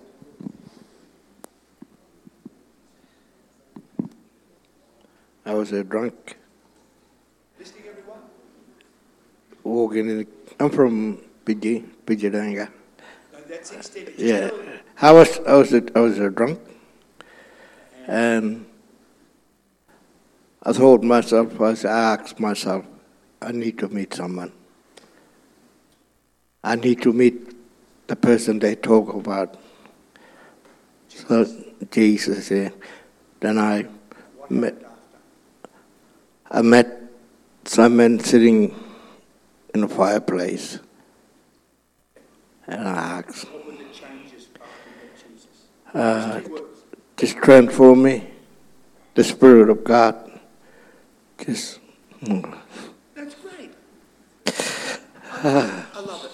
I love it. It's good. Jesus, Spirit of God just transform me from within. Saya. Father, we thank you for that. Thank you for that. Thank you for that. Father God, thank you for your power that touches our life. Thank you, Lord God. Thank you, Lord God. Thank you, Jesus. Thank you, Lord God. Thank you, Pete. Father God, it's powerful. It's beautiful. It's a transformed life. I love it. I was a drunk, and I was a druggie me, and angry, violent, and then I met Jesus Christ. But I change it. As I'm having a meaningful talk with someone, I change it to categories that also changed in my life. I've always felt empty in my life, and I didn't have purpose. I was always striving. It's shift and change it. Rory. Yep. Oh, question? You're allowed to ask questions? I grew up in a Christian home. Like from when I was born, like my family was Christian, and there was never a moment where I felt like I accepted Christ in a moment. Like how it was just expected. You know, was there a time in your life when you actually had an encounter? Well, I still baptised. Yep. And what was the difference before and after? I don't know. I was always a rat bag. A long time afterwards. Look, our son Caleb got saved at 3. He got saved again at 12, you could say. Really shifted his life at 19 again. It's because it's a journey and meeting and falling. Yeah. But some of them are like me, are just really... I've always known Jesus before life, but in my journey with him, I just didn't know him more. He was changing me more. So my sister tells this. She says, I gave my heart to the Lord, but I was religious. I really wasn't following him. I was a Sunday Christian. And then I got cancer. And he healed me and set me free, and I've never been the same since. Now I go and help people wherever I can and witness to them. So she actually brings religion into it. Look, I was performing, I was playing the game, but then the cancer shifted her life massively. But it's awesome. I love it. It's not hard. Everything, what you're hearing today, is simple. Christianity must become simple again. Not, I've got masters in this. We'll probably do our masters in missiology, but it's not about how smart or clever you are. It's about you going to the lost. Right? It's simple. Everything I've taught you today is transferable, easy. If you were just saved in this meeting, you could do everything I've taught you so far. That's what it's got to be. Don't complicate it. Because when the broom's going to get saved, it's probably going to be all these young Christians going out. Has everyone seen, what's it called? Jesus Revolution. Karen and I, she's the blonde in it, I'm the other guy in it. I'm telling you, we got caught in the Jesus Revolution. We're hippies. Combi, I was going to live in a combi because I couldn't afford an island. So I was running from the world. And we're in it. Transformation is the greatest move ever in America. And you had all these young hippies and so on, and it had to be simple. And they just said, hey man, Jesus loves you and he's changed my life. You can change yours. And they lay hands and boom, oh, my life's changed. Acid would have destroyed them, but Jesus transformed them. It's a move of God. And it's simple. Watch the movie. We cried in it, laughed in it. Oh, I want to see it again. Okay. It's 12 o'clock, yeah, sorry. I'm way off, am I? So I need to change. Oh, no, sorry, everyone. That's awesome. Do you want me to just finish with one more? Yeah, I've mixed it all up anyhow a bit. So the next one, my little clicker. Okay. End goal. Make disciples, sweetie. Back. Back on. That's it. Church attenders to everyone making a disciple. Yeah, that's right. Okay, that's right. So church attenders on Sunday, just coming to church, ticking the box, beautiful, learning the word, hearing all that, worshiping, great. But we've all got to go and make disciples. Every single person in this room. Your testimony, brother, that can change someone's life. It's just powerful. And so you say to them, would you also like to know Jesus? I mean, that's not hard. And they can say yes, no. You've got to understand people need faith to believe. If they say yes, tell them another story. Draw them out. So you want to follow him. You want to know him. This is very powerful. So going into all the world and making disciples, this is such an important thing. I think we've really covered this, but we've got to go to that place where it's everyone does this. Jess can pick up someone and look after them and walk with them and get them growing. But she can't pick up 10. Just one work. And then Greg has one. Sorry, your name again? Rachel has one. Pete has one. That's what it's got to be. It's like if the whole city's at the door. Yeah. What are you going to do? Yeah. You need Everyone. Next one, under it. This is very important. From sterile Christians to reproducing disciples. We tend to be sterile. No one's preaching the gospel. No one's going to the lost. No one's making disciples. Sterile. Is the church growing? We've got to ask. No. Is there new people coming in all the time? Because we're not doing those things. Paradigm shift. We've got to shift to that next realm. We've got to reproduce. What? You say. I had this revelation while we were in Melbourne in lockdown during COVID, and it's like, how do you stop COVID from spreading? You isolate everybody and keep them shut up in their homes, and it doesn't spread. And you put a mask on them. How do you stop the gospel from spreading? Isolate them. Keep us all shut up in our churches, in our home, stop us from speaking. Gospel needs to spread. You've got to get it out there and let it go. And that's reproduction is crucial. You need to be another Peter Basil, another John, another Rachel. We need to reproduce ourselves. All right, what does it say in that scripture there? It says, I want you to teach them, Rachel, everything, to obey everything I taught you to obey. So what do you teach them? This is what I've learnt to obey. I'm going to teach this brother or sister how to obey it. Obedience is a huge thing in this whole thing. So, and the things, okay, let's do this, Luke. I want everyone to do 2 Timothy 2:2. And the things you have heard me say in the presence of many. This is Paul speaking to Timothy. I'll draw a stick figure up here, an orange one. Paul speaking to Timothy. You write that down. Now tell me what the next thing is happening. And what is Timothy told to do? What you've heard me say in the presence of many witnesses.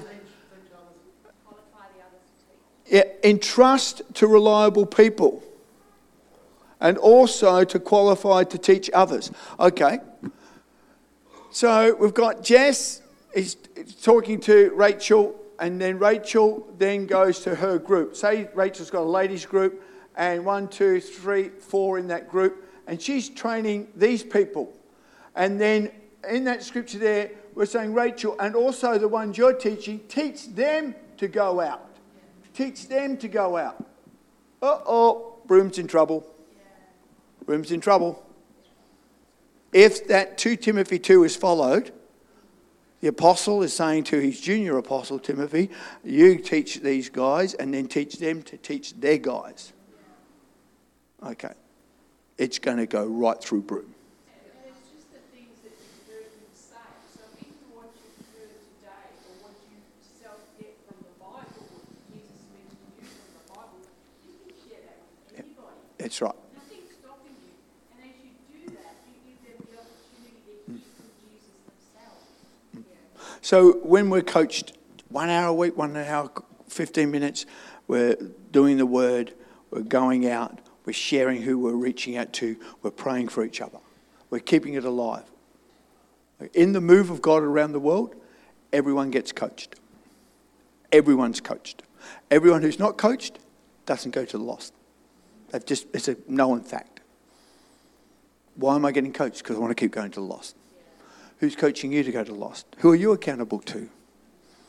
I'm telling you, Western culture will just take all your time up and you won't have any time for the lost. That's why we need a group. So, if you go, I'm going to play golf, you need to have lessons, you need to work at it, you need to go to get better at it. I tell you, golf is a game that if you don't work at it, you won't get any good at it. Okay. Next one, sweetie. I'm just going to finish these off quickly. So multiplication is crucial, so on. Preacher up front to listen to podcasts. We listen to podcasts. We listen to the preacher up the front. There's a whole... teach them to obey everything I've taught you to obey. You've got to begin to look at obedience. James 1:22, don't only hear the word and deceive yourself, but put into practice. We've got to learn to put the word into practice. Anyone who loves me will obey me. Now that's a word, please. I know we're back here. We're back here going, obey? Whoa. Who's going to tell me to obey? This is serious stuff, everyone. The word is serious. If you compromise the word and teach others to compromise it, you're least in the kingdom. If you obey the word, all of the word, and obey it and follow it, you're the greatest in the kingdom.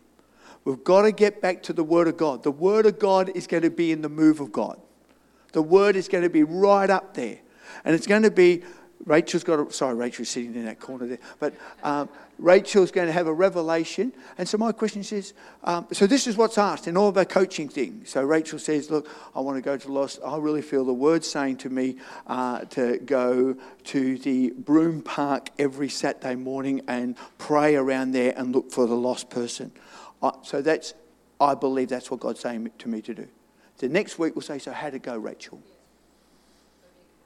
Accountable. Because we're shocking. We've been trained. Every one of you has been trained to write the word down and not do it. 90% of the word will be lost by the time we get to the car park. We've just got to be... So why isn't the church? Because the word's powerful, full of authority. But I'm not saying obey the whole word. I'm saying the word that God's spoken to you today, put it into action. I'm going to go to the lost. you put it into action. You need to be accountable for it. So the guy that runs across and wins the gold medal doesn't say, well, I never trained, just happened to have a good race today. He said, I've been trained, I've been equipped, I've worked at this, accountability, thanks my physio, thanks mum, thanks for that coach, that psychology coach. I've done it. Because he needed a team to get him there. We need each other to get the gospel out. We've got to begin to look at this in our life. Obeying the word is so important. I was going to put a pyramid up there and explain it to you, but the worst level of teaching is me right here now. 5% is transferred to you, with me standing up the front. The greatest form of teaching, see, Jesus hardly ever did this. So Jesus would get down and say, Rachel, I want to ask questions and so on. And then I'm going to tell you a story. And so what does that story affect you? So Rachel says, well, the Good Samaritan story, it's the one who showed mercy. And Jesus said, go and do likewise. Go and do it. Go and obey what you just said. And your life will never be the same. So this is the key that we've got to start to move into, that we actually obey the word and follow the word. And this is a huge, and so if we all hopped in groups and discussed the word and discussed the Great Commission, and now I said a question in a group, so Karen, Pete and I go, so who are you discipling? No one. Okay, so how are we going to get to... this is what, and we start to discuss it. And so, okay, the three of us are meeting, so how will we start next week? When we meet next week, what do you feel we could do? I said, there's life in that. There's power in that. It's based around the word. It's based around Jesus' commands to go. So you go and you throw seeds out. And one in every four get it. Some get it and lose it, and some get it and it cares of life, and some produce 36 to 100-fold. You throw out the seeds and you come back next week, how'd you go? I've got a disciple. I've got a guy who wants to know more about the word. Fantastic. Let's pray for Fred. And then Fred, what does he do? Oh, he's in with all the fishermen. He knows all the fishermen in the whole town. Whoa! And Fred's a drunk. And if Fred gets saved and he's not drinking, all the fishermen want to go, what's going on with you, Fred? I can remember Graham Cook. I don't know if you know Graham Cook. Okay, Graham Cook. He prophesied over us apostolically, that would be called apostolically, in 94. And he said he was planning a church, and he said nothing was happening. It was terrible, he said. And this young 16-year-old comes up and says, I've got a word of knowledge, I think. And he said, yeah, it's good. And he says, we'll use it next week. Okay, so then next week nothing happened, and so the 16-year-old said, I've still got the word of knowledge. And he said every meeting that he had, the town drunk would come and go, like this, and the 16-year-old said, it's for the town drunk. And he said, oh, look, I don't think it's right. So the next week they came back, and the town drunk's there, and the 16-year-old comes out and to Graham and says, I've still got... He said, give him the word of knowledge. And he comes up to the town drunk and he said, God knows how you feel. He killed his son too. And the town drunk burst into tears. He's clinging his gun. His little boy used to say, click, Daddy, left a shell in it. Blew his son's head off onto the wall and became a drunk. And he got transformed. And he went around the whole city telling everyone how Jesus Christ is real. And his church grew. It took off. Okay, that's the last one I'm going to show here. Next one, last one. I won't show the last one. I'll show the second last one. This is it. I promise to finish. Not just churches in buildings, but just strategic homes where your oikos is reached. We've got to get to your oikos. Bill Joseph managed AC/DC, and he had it going. He had all these connections in entertainment, and we couldn't get him into our church. We did it certain ceremonies, but we couldn't get them in. Were they there at their 50th? They were all there. All the celebrities were there at their 50th wedding anniversary in a hall they had and so on. We should have gone for the home. What does Jesus say in this? This is Luke 10. It's also Matthew 10. This is Jesus' strategy for for everyone in this room. 72 gathered together, sent them out in twos, and he said, so as you go out into the harvest is plentiful, but the workers are few. And then as you're going, pray for workers. God said to me, if you're not going to the lost, he won't give you workers. If you're not going and you're praying for people, it won't happen. If you go and pray, he'll give you a worker. What's the point of God giving you someone to join you in your prayer room that you're not going to the lost? Does that make sense? So pray for workers because you're going. He'll give them one to you. You just imagine if we get into the fishing community, the mining community, just one. Okay, here it looks here, okay? The harvest is plenty. Go! I am sending you out like lambs among wolves. It's not going to be pleasant. Some guy's going to say, oh, you're Christians and whatever. Some are going to slap you in the face even. Do not take a purse for you. No money in this. In this move of God in the East, there's no money in it. When I train people, no money in it. There's no more money in this. I'm meeting a whole group, and I have never met such unity in my whole life, these people I'm operating with. And there's just no, don't take a purse with you. You don't need money to preach the gospel. I'll tell you scary statistics. This is from the book, The Great Evangelical Recession. Some say depression. It's written there. This is a statistic. One baptism in America, with all the money they have in the churches and reaching people and so on, and a baptism. What is a baptism cost? $1 million for every person that gets baptized in America. Something's wrong. Needs a paradigm shift. Quite serious. You read the book, it's all statistical, and it says 90% of all Westerners will never go to Sunday mornings. So, paradigm shift. 10% will, fantastic. Paradigm shift, let's get into their homes. Can I come and have a coffee?